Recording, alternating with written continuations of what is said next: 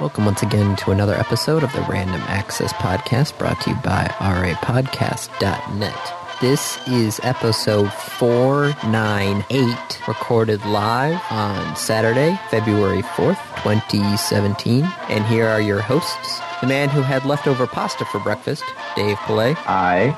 And the man who had brownies for breakfast, Andy Lowe. Hi. Brownies. Brownies, yes. For breakfast. Yes. Well, Kate made them last night, but I didn't get around to eating them because I had more of the chicken and rice pilaf that we had for dinner. Okay. So we didn't have them last night, so they were just sitting on the counter next to my coffee machine. So I thought, hey, you know what would be Brownies good right for now? breakfast. Brownies, yes. Brownie mix. Brownies. Thank you. Did you just request brownies be made? I may have just requested that brownies be made.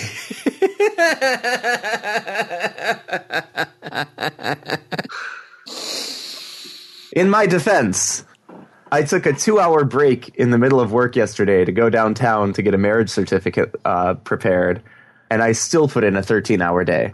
I see. We had a power outage at work. Oh, does that, for you, because I know what happens for me when there's a power outage. So for you, when there's a power outage, does that just is that more work or less work?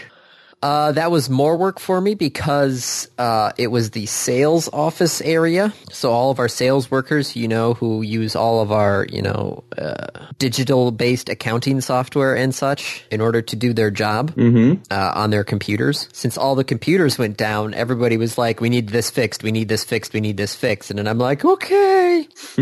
So you get more work. Yes. Okay, because we did have a power outage. I think it was like a year and a half, maybe closer to 2 or 3 years ago. And I work at a software company. And so the power went out, and everyone just looked around and they're like, guys, what do we do? And so we all just got out in the hallway and started chatting because no one could do work. I'm sure there were people whose workloads went through the roof because it's like, oh my God, get the power back on. But for the rest of us, we're just sitting there like, we can't do anything. There is nothing for us to do. All right, hold on. I'm checking something here right now. Yeah. Okay, so our building, according to Google Maps, is about 6,000 square feet. Okay. All right, so 6,000 square foot building. How many circuit breakers do you think there would be? In a 6,000 square foot building? Yes. Let's say it's twice the size of my friend's house. Yes. So you're going to have a main junction box. Yes, that is correct. And it probably splits out into, how many floors is your 6,000 foot building? 2. There's a basement and a main floor. All right, so I'm going to guess it splits out into 2 breakers. No, because it's going to be smaller breakers. They're not going to want one big one. I'm going to say 1 in the basement and 2 on the first floor. You are incorrect. Oh, I was so hoping. Because I know of 3 breakers. Okay. I found a 4th when I was looking to try and see, where this circuit that the entire room was on was. I found a 4th one, and none of them were tripped. Oh. So, I'm calling in the electricians going, we've got a circuit here that's not working, but none of the circuit breakers are tripped. So none of the circuit breakers that I can find. Yeah. So they're like, are you sure? And I'm like, yeah. Well, I'm like, there's a circuit breaker here, there's a circuit breaker here, there's one here, and there's one there. And they're like, okay. And so they go through them all, and they're like, there's nothing wrong with any of these circuit breakers. So then they actually start tracing the wires through the wall, and that's when we find a 5th circuit breaker box. 5 breakers. 5 breaker boxes in this one building. 5 of them. All right. Which then it turns out all we had to do is just, flip the right breaker, and everything went back again. Yeah, but finding that breaker. Yeah, 5 of them.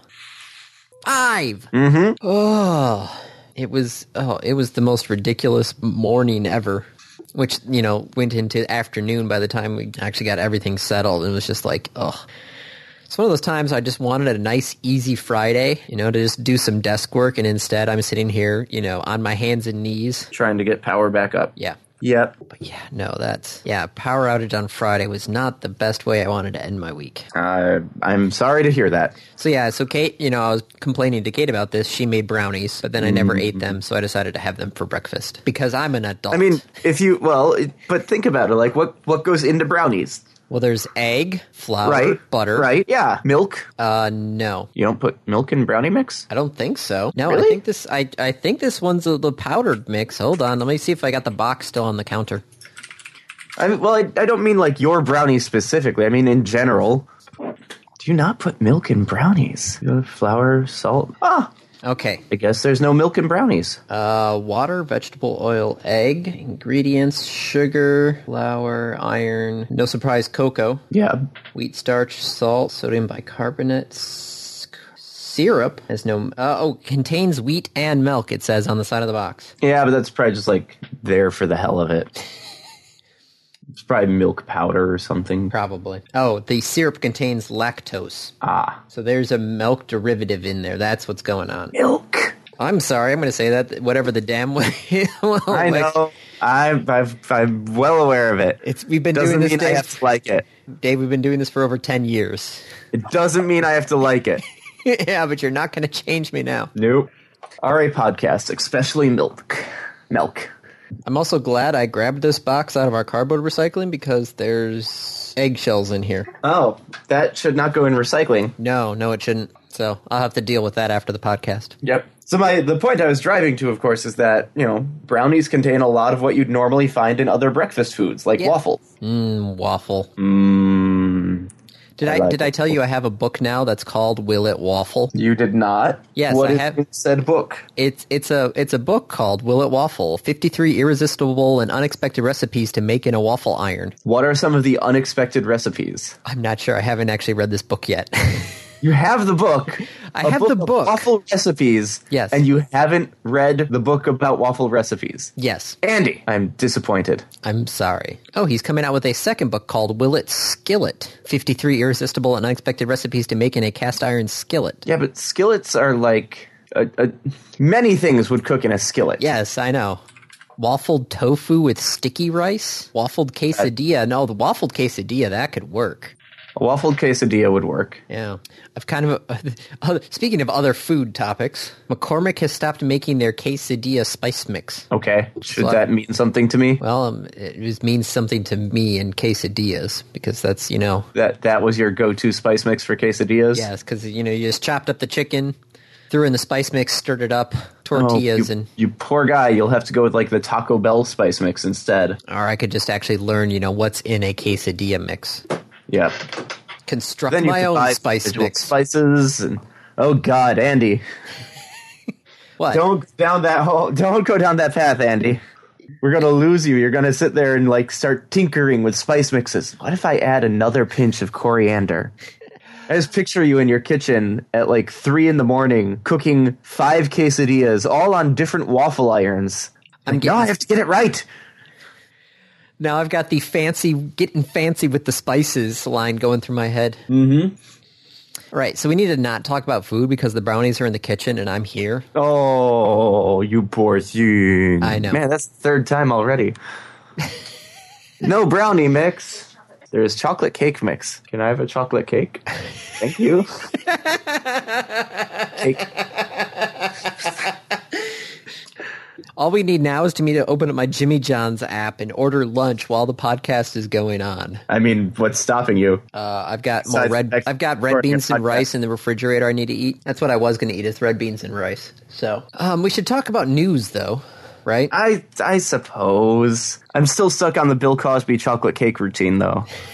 Oh, Bill chocolate cake for breakfast. Oh, Bill Cosby for breakfast. This is a conversation we had at lunch at work just yesterday, actually, about Bill Cosby, because he evidently did some pretty terrible things. Yes. Right? Should that reflect upon enjoyment of his work? Should you feel bad for finding his material funny? And so the kind of logical extension is, if Hitler were also a comedian, would it be inappropriate to retell his jokes? You see, I've had that same exact... I think a lot of us have in recent times. And by the way, I'm definitely not trying to compare Bill Cosby to Hitler. No. I'm taking the theoretical, philosophical discussion to that extreme. Well, Also, something you could think about also is there's a thing that happened 2012 after Jimmy Savile died. He was a BBC TV personality.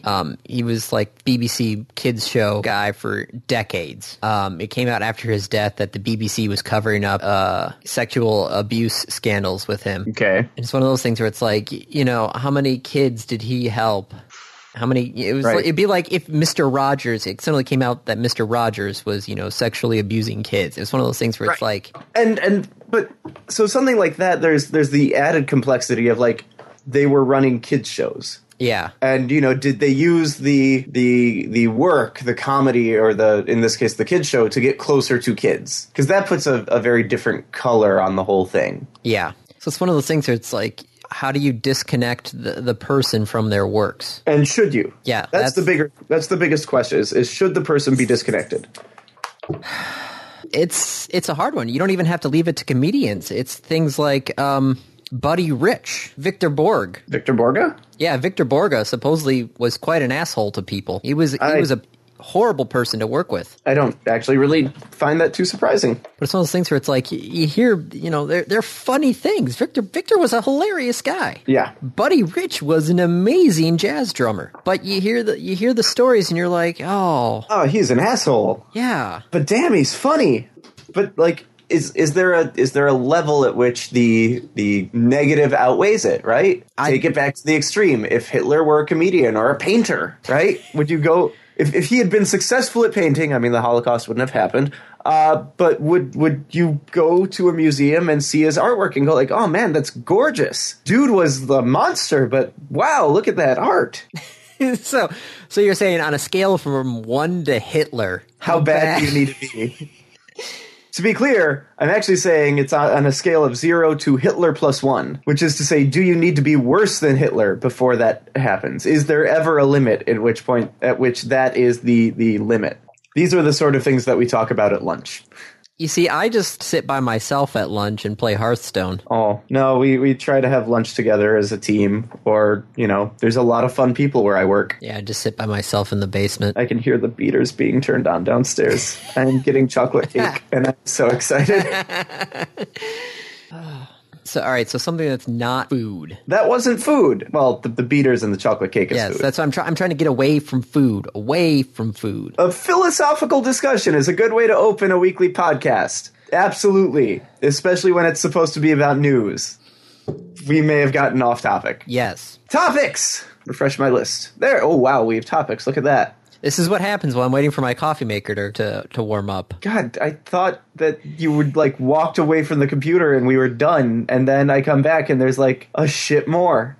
Okay. We could talk about the ever-changing world of media. We got some FCC stuff in there. We got some Sony stuff. We got some Comcast stuff. Can we start with Pac-Man? We can start with the sad news, sure. Start with the sad news. Masaya Nakamura, who founded Namco and was one of the kind of key people in Pac-Man, has passed away. Was he the one? I don't think. I'm trying to remember if he was the one who came up with the idea. Let's see. Go Wikipedia. Yeah, all right, I didn't think so. So he's regarded as the father of Pac-Man. He didn't actually make Pac-Man. Pac-Man was created by Toru Iwatani, who worked for Namco. Oh, really? Yeah. Pac-Man, he got it actually. So it's almost exactly what you would think it is. He was sitting at a pizza place and took a slice out of the pizza and said, that's a game right there. Pac-Man was literally a piece of pizza missing a slice. Which, that's is perfect. exactly what it looks like, right? That's yeah, all right. God, man, some of these things, though, it's like Namco was one of those major arcade guys. Yeah. You think of the classic arcade games, and some of them are Namco. Yep. I mean, the word Namco is the Nakamura Amusement Machine Manufacturing Company. Wow, I'm going through their list of games. I'm only in 1993, and holy crap, there's a bunch of them. I mean, they were really big in the early gaming industry. Yeah, Time Crisis, Ridge Racer, Pac-Man, and all of the following games. Mm-hmm. Oh god, that was just their arcade things. I didn't even get to the consoles. Yeah, I didn't even get to the console games. Oh, a lot of them were the same. Yeah. What was it? It was so Nakamura, if I'm remembering, and I'm also browsing Wiki to just try and refresh my memory. He bought the rights to distribute Atari in Japan. Oh, really? Oh, no, he just bought Atari Japan. All right, well, there you go. Sega had offered $50,000. Nakamura put in $800,000. So Sega was offering to purchase Atari for $50,000, Atari Japan. And Nakamura comes in and says, like, nope, I will pay you $800,000. 16 times as much.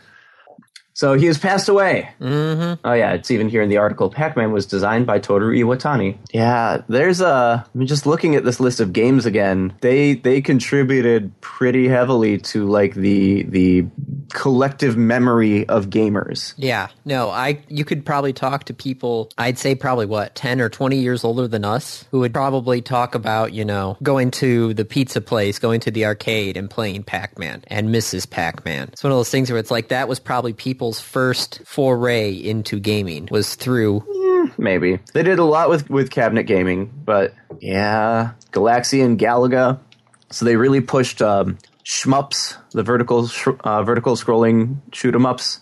They did some racing games with things like Pole Position, Pac-Man, which there's been really, if you think about the genre of gaming and what Pac-Man is, can you think of another game that is of similar concept? Not that I can think of. Like a lot of the other stuff, yeah, a bunch of people copied vertical shooters. Yeah. But Pac-Man was very different. Oh, so I just, thought about the classic arcade of Goebbels, which is, kind of the pinball Pete's of West Michigan. Sure. And I'm looking on their thing there. I see 1, 2, 3, 4, 5. I see the Indiana Jones. I see Addams Family Pinball. See a couple other ones there. And I also see Rush the Rock sitting right there in the middle of its camera.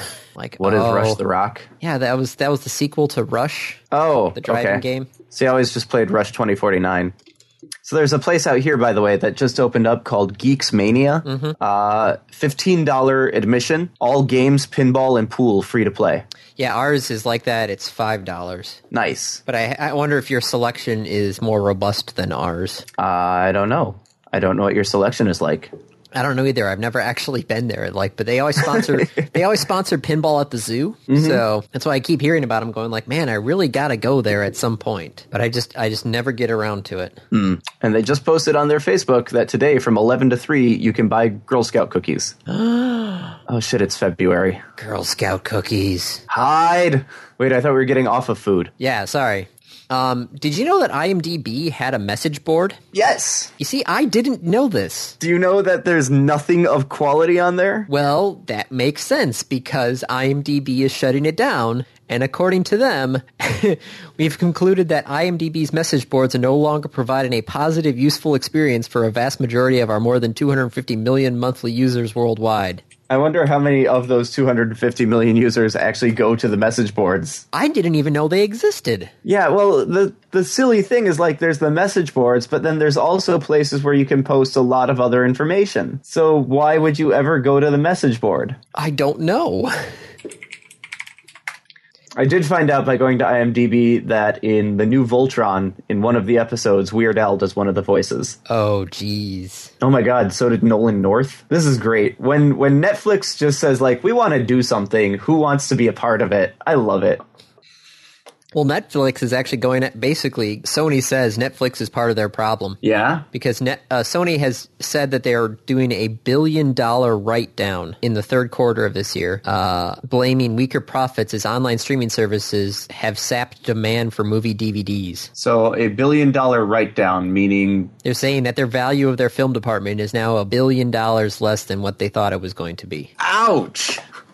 Because all that money got sucked up by Netflix? Basically, they're saying that, the reason it's cut down is they had to cut its outlook for earnings from DVD, Blu-ray discs, and other home entertainment in line with market decline. Fewer people are buying DVDs because why buy them when you can just stream it? Which is kind of funny. I was about to say for free, but it's not free. No. You have to pay for it. It's just funny because actually yesterday, while I was waiting for the electricians to arrive, I was reading an article posted by one of the guys who did special effects for the Star Trek series about how come there isn't going to be any sort of Blu-ray release for Voyager and DS9. Yeah. And he was talking about Why how... would we when they're on Netflix? Well, he's saying, like, you know, the box sets, you know, like they did with TNG and with the original series where they, you know, did all the special features, upgraded all the visuals and everything. Yeah. They're not going to do it because there's no market for those things anymore. Right. He talked about, I think it was Warner. He actually bought a DVD from them. It had a static DVD menu screen. He's What? like, I put it in there and I thought it was frickin' $19.99 again. It just sat there as a static screen? Yeah. What? Because they were, like, you look at the special features now for DVDs, they're not really doing any of that anymore. It costs too much. Yeah. The one, I think the biggest drawback of DVD was the, like, 5 pirating screens of don't copy this, and the forced previews. Yeah, the forced previews was pretty dumb, which I used to be able to get around using our old DVD player. I still haven't figured out the correct buttons to press on our new one, on our Blu-ray player. Yep. Because the Blu-ray player's got some sort of like secondary button, but it doesn't seem to work correctly. I'm not sure. I do have to say, though, it is nice that our remote has literally a Netflix button on it, though. So Yeah, ours does too. Ours has a Netflix button and a YouTube button, and those get used more than just about anything else. Yeah, no, the Blu-ray one is nice, where it's like, oh, yep, Netflix, boom. Because before, you know, in order to do things like Amazon Video, which we used to do, you'd have to, you know, go to the home menu and then go to the internet menu and then over and down and select, and that would finally bring up the Amazon. It's like a cheat code. Yeah, that's how we used to do to get to Amazon. But no, the Netflix is literally just boom, Netflix. Yep. And just so you know, I have actually started rating some of the things I've seen on Netflix. Yay! Good for you. So I we'll still see. think Netflix needs to do a who's watching now button of like selecting multiple accounts and having it adjust the recommendations for that. Okay, so yeah. Yep, it's rated a couple of things. Good Yeah, for you. No, the Sony, yeah, And did you downrate the things you didn't want to watch? not yet. Okay, because that's the other important part. Yeah, no, that's the... So Sony, so $1 billion just disappeared from Sony. Yes. Oof. Maybe they'll make it back. They have some good movies coming. No, they have a potentially good movie coming out. Okay, Wow, that so de-escalated quickly. in 2016, Sony Films accounted for 8% of U.S. and Canadian movie sales. So that's 5th, according to the major studios. Okay. This year, the big movies that Sony is counting on, according to them, are Spider-Man, no surprise there, Smurfs, and Jumanji. I can't believe that they are counting on the Smurfs. Yeah, not only that, this is like, what, the 3rd Smurfs movie? How did the first ones do? I don't... Smurfs box office. Let's see. Well, the first Smurfs movie made $563 million worldwide. Okay. And cost? $110 million? Oh, it's not too bad. No. Let's see the Smurfs series. Smurfs 2 made $71 million worldwide. That is down from the other number, isn't it? Yeah, that had a budget of $105 million. So that lost money. Yes. Like a lot of money. Oh, sorry, that was the domestic gross. Worldwide, it made Okay. I have to forget that there's people outside the U.S. in the movie world now. Yes. Worldwide made $347 million. So it still made money, but it's still worse than the first one. Yes, but the Smurfs, the first one, a lot of the gross was domestic. No, sorry, worldwide for the Smurfs was $563 million. Right. Box Office Mojo needs to fix their page. So the takeaway is they're counting on the Smurfs to be a successful movie, and Jumanji with Dwayne "The Rock" Johnson. Perhaps this is not Sony's year. Probably not. Wow, worldwide last year, the number one movie was Captain America 3 with $1.1 billion. It was a good movie. That was a good movie. Rogue One followed closely with $1 billion. That was also a good movie. Same with Finding Dory. That was a less good movie. Yeah, no, I watched that one for free on the airplane because I had 2 hours to kill. I was like, oh, all right. I've watched all the other Pixar films except Cars and Cars 2. You haven't seen Cars yet? I haven't seen Cars yet. Kate somehow thinks I've seen Cars, but I have not seen Cars. Have you seen Planes? I have not seen Planes either. So you're just ignoring that universe in Pixar. Really? Wait, so there are more Pixar movies I haven't seen? List of Pixar films. Thank you, Wikipedia. Yes. RA Podcast. Yes. 10 years of Dave and Andy reading Wikipedia. Yes, no, yes. You're right. So, well, technically, Planes is not listed as a Pixar film. Are you looking at just all films or only films released to theaters?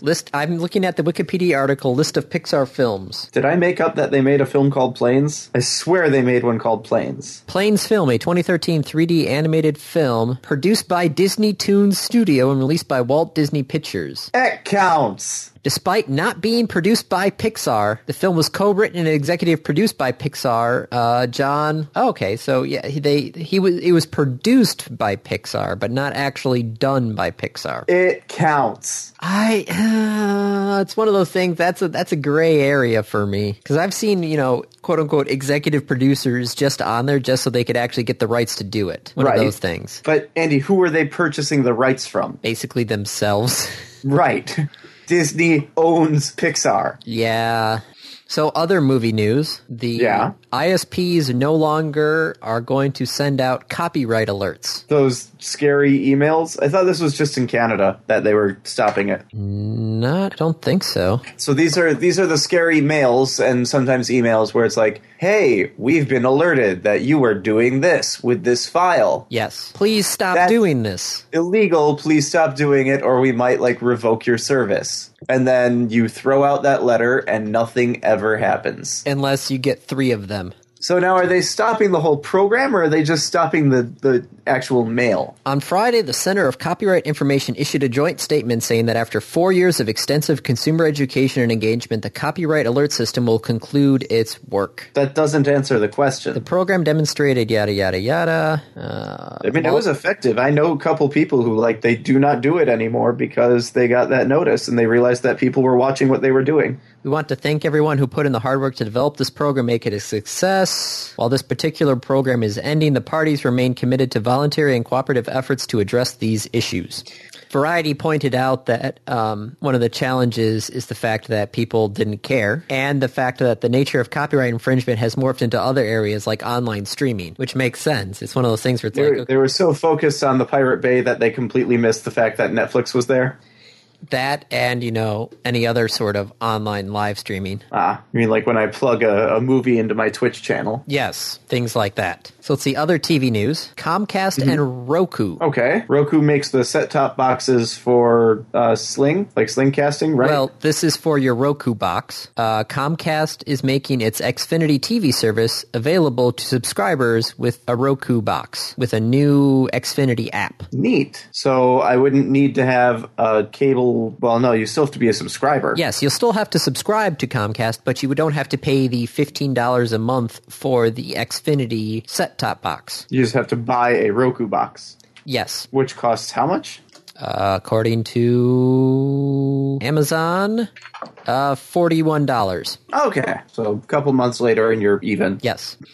So even though, the FCC didn't get through their set-top box requirements, Comcast said, all right, we're doing it anyway. Yeah, and I think it's an interesting place. Is that as a result of the FCC saying, hey, this doesn't look good, we need to make changes to it, and then the industry fought back really hard and said, no, nothing needs to change.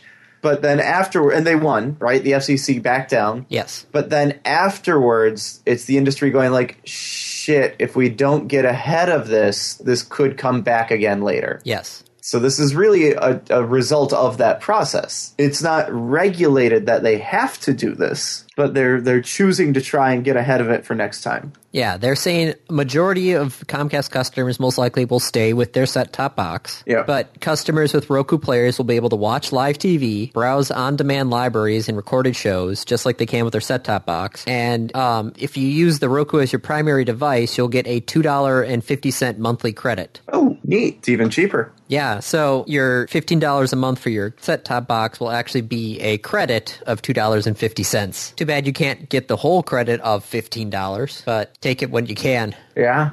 Well, that would be nice. Granted, I really would love this for ours because our current set-top box can only record 2 programs at once, even though I know that DirecTV has boxes out there that can record 4. And it should be pretty easy if I wanted to build my own to record 4. I could do that. Why are you recording so much television? Because we have How many things are on at the same time that you want to watch?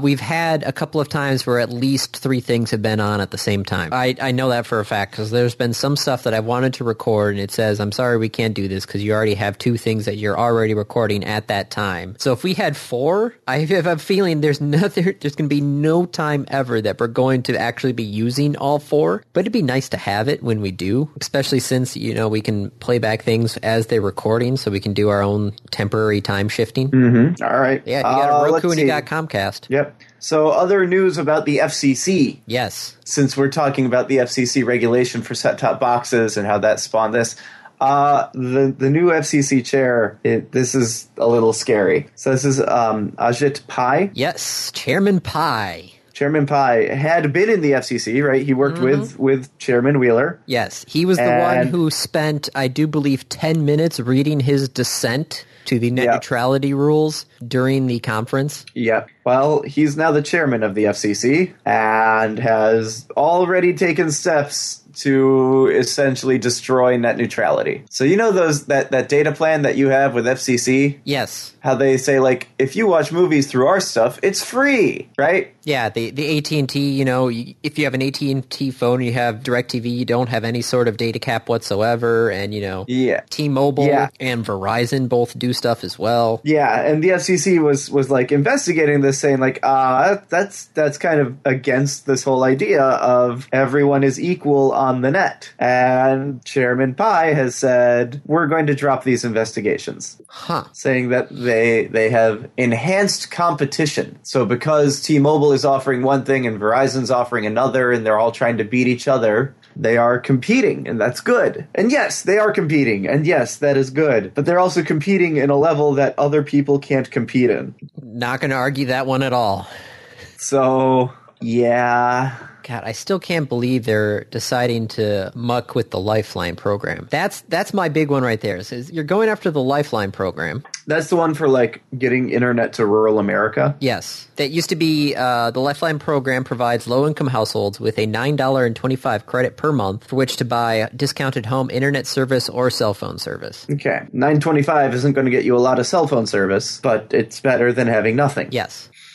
So Wheeler expanded. Before, it was originally just landlines and cell phones. But then 2016, Chairman Wheeler expanded it to include internet, which, that makes sense. That's, if you're $9.25 to buy a landline phone or $9.25 to get internet to the house. Yeah. So he nixed 9 companies from working in from participating in the Lifeline program. Yep. He is just kind of tearing the FCC apart from the inside.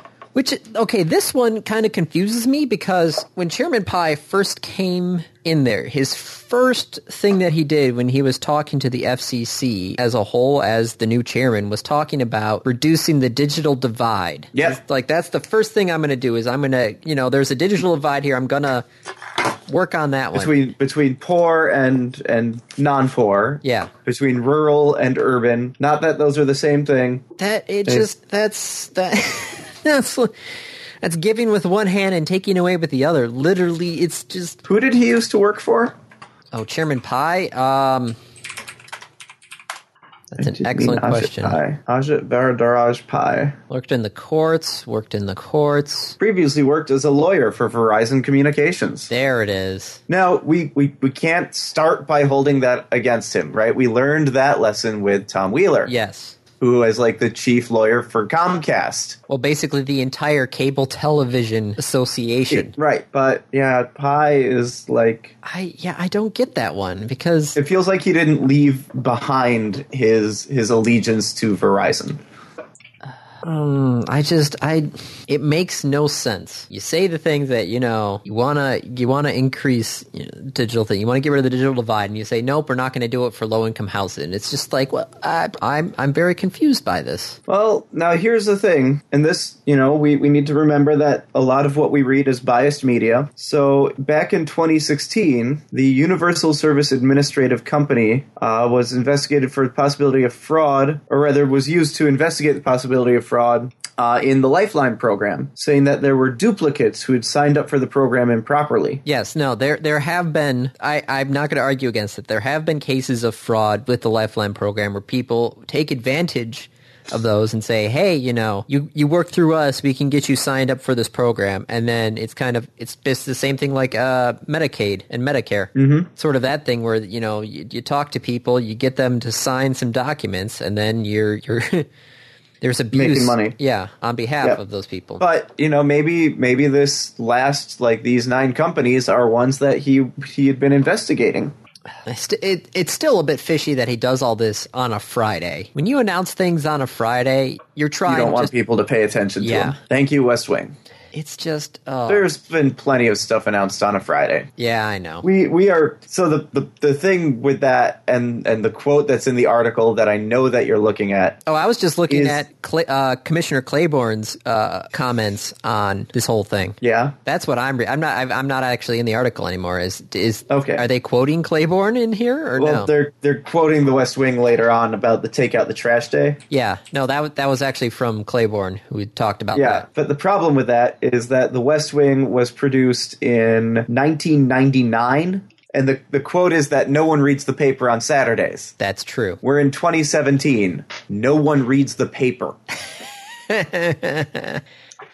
People get their news from online, which works 24/7. That's funny. All right, what else? Some funnier news. So we all know about Ronda Rousey and Pokemon, right? Yeah, well, we all is probably pretty strong, but I remember about Ronda Rousey and her love of Pokemon. Yes. So, it's one of those things where it's like you're surprised sometimes to understand, celebrities and their hobbies. People. Yeah. Yes. Angela Hill, who is also an MMA fighter, I guess during some of her, pre-fight weigh-ins and stuff, has video game-inspired get-ups. In the past have included a Fallout Vault Dweller, Afro Thunder, Dhalsim from Street Fighter, and that's a really good Dhalsim. Yeah, and now, the most recent one, she dressed up as Sagat, including the eye patch and the little motion that he always does before the fight. That's fantastic. Holy crap, that's a really good outfit. Yeah, I know. I'm sitting there going like, yep, nope. As soon as I see it, I'm like, yep. That's from Street Fighter. Yep. Even with the eye patch. with the eye patch. That was my work music last night. I just put on the Street Fighter soundtrack and just started listening. What was I listening to yesterday? I was listening to something. I can't remember. It was one of those things where I was just, sometimes, I work at a radio station, but sometimes I just don't really want to listen to the radio. So, YouTube is your best friend. Mm-hmm. So I thought that was just kind of funny. That is rather cute. So you have a topic on here about ransomware. Well, there's a couple of ransomware attacks. Which one do you want to talk about? Police. Okay. Yeah, so the police department in Crocker Hill, Texas, admitted on the 25th of January that they had lost years' worth of evidence after the department's server was infected with ransomware. Oops. Lost evidence includes all body camera video, some in-car video, some in-house surveillance video, some photographs, and all Microsoft Office documents. Oops. Lost data goes back to 2009. Oops. Well, shit. Data from that period backed up on DVDs and CDs remains intact. No surprise. Good. This is why you do backups? Yeah. The department lost data from ongoing investigations, though. Oh, that's not good. So, that sucks. The other ransomware one is a little... It's not technically ransomware, right? Ransomware is a category of malware that infects your computer and it encrypts your files. Yes. This it was actually just a ransom. It was not ransomware, but they used software in the attack. They got into a hotel and they got into $300 per night hotel? A $300 per night hotel. And they got into the key management software for the electronic keys. And they basically disabled all the locks so that the key wouldn't work on the lock. Oh, jeez. Now, to be clear, they did not get into the lock system. They got into the key system. So people they could still get... lock the doors. No. Right? You could get out of your room. It's just that once you were out of the room and the door closed, you couldn't get back into the room. And so they held the hotel hostage and said no one gets into their rooms until you pay us. Why did they have the It's one of those things where it's like, okay, you know, why is this connected to the internet? Sometimes you wonder about that sort of thing. Like, why? I don't... So I actually sent this to a friend of mine who works in the hospitality industry. He's the reservation manager at a hotel. And I sent him this article. I said, like, what the hell? He's like, yeah, if you get into the network, it's probably not that hard to actually corrupt the programs. But any self-respecting hotel has fail-safe keys that are pre-programmed for exactly that reason. Yeah. And like, how do you, even if you know, within the confines of why is this connected to the internet, why don't you have a physical key? I don't know. It's just like the was it Brian sent me the news article about, you know, more radio stations that had their transmitters hacked to broadcast music. It's just like, come on now. We've been over this thing for literally years. Stop it now and just, you know, deal with it. It's not hard. It's just people just don't know. Yeah, but when you're displayed a giant warning screen in red text on a gray background that says this device has a default password, you'd think people might change it. You'd think so. But there have been times where not. That was actually not the same software, though. The other software, that was our version of it for our remote broadcasts. But the other boxes are a bit more archaic, i.e. I have to use IE in order to work with them because they don't work in Chrome. Yeah. So. Oh, by the way, have you heard about this new reality show called Hunted? Yes, actually. Speaking of that, I actually had gotten an email. Oh, how long ago did I get that email? What, were they offering you a spot on it? Hold on. Andy, did you compete in Hunted? No, I didn't. Were you offered to compete in Hunted? I had got sent in an email going like, hey, you know, you should apply for this show sort of thing there. And I'm just like, no, I do not want to disrupt my life completely. You should apply for a reality show based on The Running Man. Yeah, I read it and I'm like, it seems interesting, but yeah, not going to do it, especially since they wanted like teams of people. Like, nope, not going to do it. Yeah. So I'm just kind of, nervous because it's just another sign of the dystopic future. It seemed interesting, you know, when I first read the thing, but still, it's just like, whatever. But yes, no, I had tried out for that competition. Speaking of competitions, though, there was the Hyperloop competition last weekend. Okay. So we know about SpaceX, and they're building the Hyperloop. Yeah, the really low-power fast transit, et cetera, et cetera. Yes.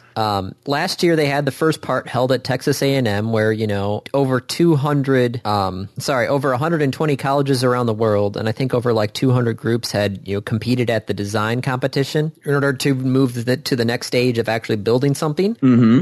So 22 or 23 teams were allowed to actually compete in this year's competition, where they actually built something. I think it's like half size or quarter size or something like that. And they actually ran it on the Hyperloop test track that SpaceX built in California. 27 teams from all over the world were there to show off their fully functioning pod. Each one was built half the size of the potential finished products. So this is like a thing. Yeah. This is really potentially happening. This is I see this, and I think this is along the similar lines of the DARPA Grand Challenge sort of thing. Just, you know, not brought to you by a government entity, brought to you by SpaceX. Brought to you by a private company that's going to make a shit ton of money should this stuff work. Yes. To be clear, this company has just outsourced all of their research and development to 27 international teams, yeah.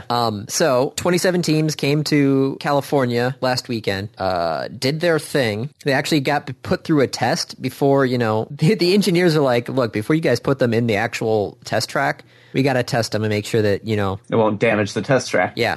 Only 3 of the teams were actually allowed to compete on the test track. Oh, no. A team from the university in the Netherlands, a team from a university in Germany, and MIT. 3 teams were actually able to try and test it out. Yep. The top speed of the competition on this mile-long track, 58 miles per hour. It's not that fast. No. I mean, it's fast, but, that's a highway speed. Yes. Is that, I guess we'll have to see where that goes, right? Yes. Hopefully it goes up. Yeah, so this was just the first test track competition. There's going to be a second one in the summer. That's the final phase of the 3-part competition. And all those 24 teams that weren't actually able to test, they can use basically the engineers that said, this isn't going to work, this isn't going to work, and this isn't going to work. They have till this summer to fix their devices and then actually try it again on the new test track. So we'll see how this goes in the summer. It's exciting. Yeah, especially since SpaceX was actually live streaming this whole competition over the weekend. Neat. Yeah, just so you also know, University of Wisconsin-Madison took home the Pod Innovation Award. Woo! So go us. There was what was their innovation? I'm not sure. I haven't. There's an article I saw that had all the pod designs of all 27 teams, but that was a lot of things to click through. Okay. Oh, a whole 27, you poor thing. I know. Also, there was a team from Reddit there. That's awesome. Yeah. Not from the company Reddit. No. They met and organized via Reddit. They met and organized on Reddit. None of the team had actually met until the first design challenge last year, where a couple of people, I think it was 6 of them, actually finally met in person because they actually had to physically be there in order to, present their design. That's hilarious. I like it. Turns out their Airbnb was the party house during the design challenge. So that was that competition. Another competition that was held, AI versus poker players. Uh-oh. AI is just going to look at pure probability, right? Well, it's heads up, no limit Texas Hold'em against 4 human poker pros. Okay. But did the AI try to do psychology? Also, what's the difference between heads up and not heads up? I think heads up is where you actually can see all the cards. Like what other people have? Yes. That feels like it removes the idea of poker. All right, hold on. I'm just seeing here. Heads up, no limit, Texas Hold'em. Wonder if Google will tell me exactly what that means. When only 2 players remain, special heads-up rules are enforced, and the blinds are posted differently. In this case, the person with the dealer button posts a small blind, while his or her opponent posts the big blind. Okay, so it probably is still just regular poker, just with whatever the heads-up rules are. Okay. I don't know. Because, if you can see all the cards, that's not a game, Andy. No, but so the tournament was against 4 poker pros with $1.7 million in chips and over 120,000 hands played. Okay. And basically they said the victory margin was large enough now that to count as a statistically significant win. So that so the AI won. Yes. Pretty handily. Yes. And according to the the scientists at Carnegie Mellon University, the algorithms that we used are not poker specific. Interesting. So they took the rules of any imperfect information game or scenario and came up with its own strategy. And evidently won pretty solidly. I'd like to know what strategy that was. I don't know. It'd be one of those things where could it be possible that humans do it? If not, Right. Okay. Tesla batteries? Yes. Tesla and a couple other companies just this week basically put out 15% of the world's battery production onto the electric grid. Cool. It's one of those things where it's really 15%. Yeah. 3 massive battery storage plants are going online.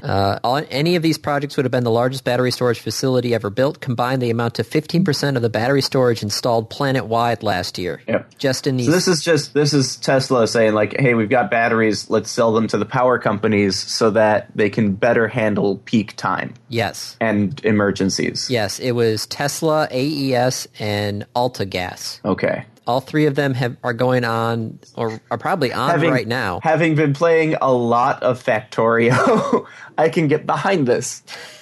Because in Factorio, there's a building that you can make called an accumulator that it's a battery. It's a really big battery. It just stores energy and distributes it when you need it.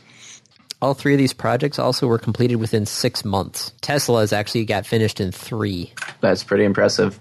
I'm still thinking about getting like one of those Powerwall units. Well, there's got to be a calculator out there of whether or not it would help. Yeah. Oh, it would help over time, especially if I got the like solar roof. Yeah, Tesla Powerwall cost calculator available online. Yeah, but I have to wait for the solar roof stuff, and not to mention the waiting list for Tesla. Okay. Oh, yep. Should we hit the review? Yeah, here's the, this guy's blog has a pretty substantial simple solar / battery return on investment calculator. Mm-hmm. But yes, if you want to, we can do the review. Well, I was just thinking, like, it's about time. Yeah, no, we're about at that point, yes. So, my review. Yes. I would like to review Watch Dogs 2. Sequel to Watch Dogs. The sequel to Watch Dogs, Watch Dogs 2. Instead of the city of Chicago, where are we now? San Francisco! San Francisco. We are in Silicon Valley itself, and holy crap, it's Silicon Valley. It feels like San Francisco. It looks like San Francisco. Driving around in San Francisco. The thing is, I don't know San Francisco nearly as well as I know Chicago. Yeah. So for me, a little less impressive, shall we say. Well, it was just like Grand Theft Auto 4. It's like I knew a bunch of New York, so I could understand it, yeah. Same thing with DC and Fallout 3. It's like I get an idea, of what's going on. Yeah, it's enough to get by. Yeah, so the question is, what did you play it on? PC. I played it on Steam. Okay. Did you patch it? I mean, I didn't buy it when it first came out. Okay. I waited quite some time. I know what happens with Ubisoft. Fuck that.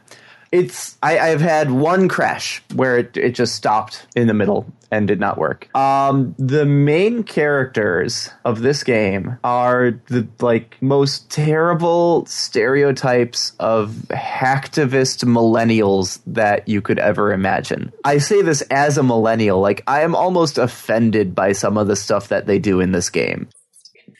Laura just brought me chocolate cake. Very nice. There are in Watch Dogs 1, I'm not going to try, I don't want to spoil it because I know you haven't played it yet. The character has a personal motivation. They have something that is driving them. They have something that they need to do because that is their life. Yes. In Watch Dogs 2, it is more like, hey, government is watching us and corporations are getting to be really big and take a lot of industry and we should stop that. Yeah, let's go and stop that. And what about this new guy? It's just... No, that is Watch Dogs 2. Is the let's go stop that because we're young and hip and hacktivists. I was honestly expecting more. I'm sitting there going and? No, that's it. Oh, jeez. Yeah. I much preferred the revenge story. I mean, there's a side mission. There's a little mini mission where... one of the characters' sister is a small time internet celebrity, and the character keeps telling her sister you need to be careful. There are people out there, they can do terrible things to you, and so to teach the younger sibling a lesson, you are a terrible person that breaks into her system and does terrible things. You are exactly the thing that you warn them about. Ridiculous. That's ridiculous. Right. Okay, so the question is... play Watch Dogs 1. Wait, are you just saying that you should play Watch Dogs 1 rather than Watch Dogs 2? I think if it were a choice of one or the other, I'd prefer Watch Dogs 1. If you like Watch Dogs 1, Watch Dogs 2 is fun. There's still a lot of the same mechanics. It's a different story, so there's... It's exciting, but play Watch Dogs 1. To me, there wasn't enough new stuff to say that Watch Dogs 2 is better. Now, is there anything that got improved off of the previous Watch Dogs or no? Oh, I mean, the graphics are better. They added, so in Watch Dogs 1, you do all of the hacking yourself, all of it. In Watch Dogs 2, they gave you a little remote-controlled car and a quadcopter, and you can do your hacking through those. So you can actually be in 3 places at once. Huh. And that's cute, and it's clever, and I like it. But still, Watch Dogs 1 was... In Watch Dogs 2, when I invade a company and I start taking out security guards, by like knocking them unconscious or by shooting them, I feel really bad that I'm doing this. Like, it doesn't feel like what the character would want to do, but the game lets you do it because the game lets you play whatever. In Watch Dogs 1, that feels totally reasonable. Okay. How much did you pay for this, by the way? Just curious. I think I got it on sale for like $40. Okay. I don't remember exactly, but yeah. Let's see. Watch Dogs 2, currently $60. Yeah, wait for it to go on sale. All right. That's what I got. The original Watch Dogs right now is $30, so Get it on sale for like 20 probably. put it on your wish list. So that's Dave's review. Random topic, rolled ahead of time. Where would you go if you had a yellow submarine? Where is where do I have the submarine? Where does it start? I don't know. Do I have the proper licensing to take it wherever I want? Because, like, it'd be kind of fun to put it in Lake Mendota. But you can't really go anywhere. But, well, I mean, you take it out, right? You put it in, take it out. But, like, I don't know if I have the permits to operate a submersible vehicle in the lake. I don't even know what sort of permits you need to do a submersible vehicle in a lake. I don't know. I've never had a submarine. I've never thought about owning a submarine, so therefore I've never had to... I need to talk to the Navy, I guess, or the Coast Guard.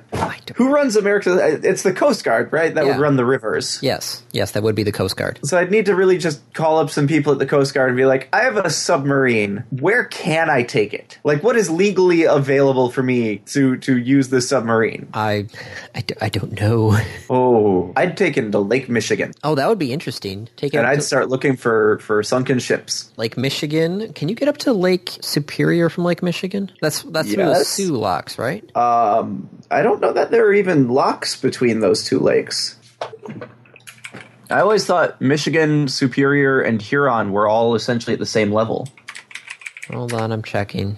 Yeah, the Sioux Locks go around there, and St. Joe Island, and some of the lakes. Oh, yeah, I guess you need to go through Sault Ste. Marie. Yeah. Damn you, Northern Peninsula. Yeah, I'd probably take it into Lake Michigan, and then, hang around there for a while. Yeah, if you wanted to, you could go, I'd use it as a personal ferry between Milwaukee and Muskegon. Go down the St. Clair. Or even better, like, forget Muskegon. If I've got my own submarine, I'd use it as the thing between Milwaukee and Manistee. I'm like... Fuck Muskegon, I just go all the way up to Manistee and just hang out there. Yeah, no, that'd be your own personal connection. Yeah. Well, also, if you have a Lake Michigan, you could get over to Lake Erie. I mean, you could get out to the ocean. Just takes you a while. Kate says that we should put a shark fin on top of the submarine. If I get a yellow submarine, Kate is allowed to put a shark fin on top of it. All right. Where are the... Okay, so there's Buffalo. There's Niagara Falls. How does one get around Niagara Falls? You take a left. Oh, the wetland canals, it looks like? Yep. Okay, so that's how There's a canal in Holt Colborne. Yes. That just cuts straight up. Bypassing Niagara Falls. Okay, that's how... I'm sitting there looking at going like, I know people have gotten around Niagara Falls. How did they do that? There is a connection here somewhere. Where is it? Yeah. Laura and I were looking for places for honeymoon, and something that it's advertised all the time on NPR is the Viking River cruises. Oh yeah, no, I see those all the time also on TV. Yeah, so we were thinking about maybe looking at one of those. I bring that up because I'm looking at this river now, and that's kind of cute. I'm just like, you could go straight up, cut through a little chunk of Ontario. Yeah, take the lakes, the St. Lawrence waterway up to Montreal, and then Quebec City, and then you're finally in the St. Lawrence River, and then you're out into the ocean. Yeah, the St. Lawrence River is huge. Yeah, yeah, it is. Then you're in the ocean, yep. And it's cold all year. Also, Prince Edward Island is a tiny little island. Oh, really? There's a river that goes down into Where Vermont. are you looking? Yes. I did not know that. From Montreal? Yeah. Yeah, well, from much further north in Montreal. You could get all the way down to Lake George, really? Wow. The waterways are pretty well connected. Yeah. Can you get into Lake Georgia? Yeah, There's a very tiny connection. in Ticonderoga. Yeah. I mean, you're not going to get a sizable boat down that. Oh, but who yes. knows how big this yellow submarine is? It's like a one-person yellow submersible. I think there are personal submersibles out there. I think, so there's my answer. I would take my yellow submarine and just explore the waterways. I'd take it on a magical mystery tour. Oh, you were waiting for that one. Yes. I think that's the same thing I said, actually, but okay. Deep All right. Flight. Deepflight.com. High-performance personal submarines. No surprise, they do not list prices on their website. Really, if you have to ask. Yeah, one of those things like the Dragon, the Super Falcon, and the Super Falcon 3S. No, it literally is. If you have to ask, you can't afford it. Yeah, one of those, yeah. Okay, are we done? Yes, I do believe that is a wrap. This has been another episode of the Random Access Podcast. If you have any questions, comments, concerns, corrections, suggestions, remarks, reviews, rebukes, retorts, or just rants, feel free to contact us. You can find us on Twitter at RAPodcast, or send us an email at mail@rapodcast.net. Thank you for listening.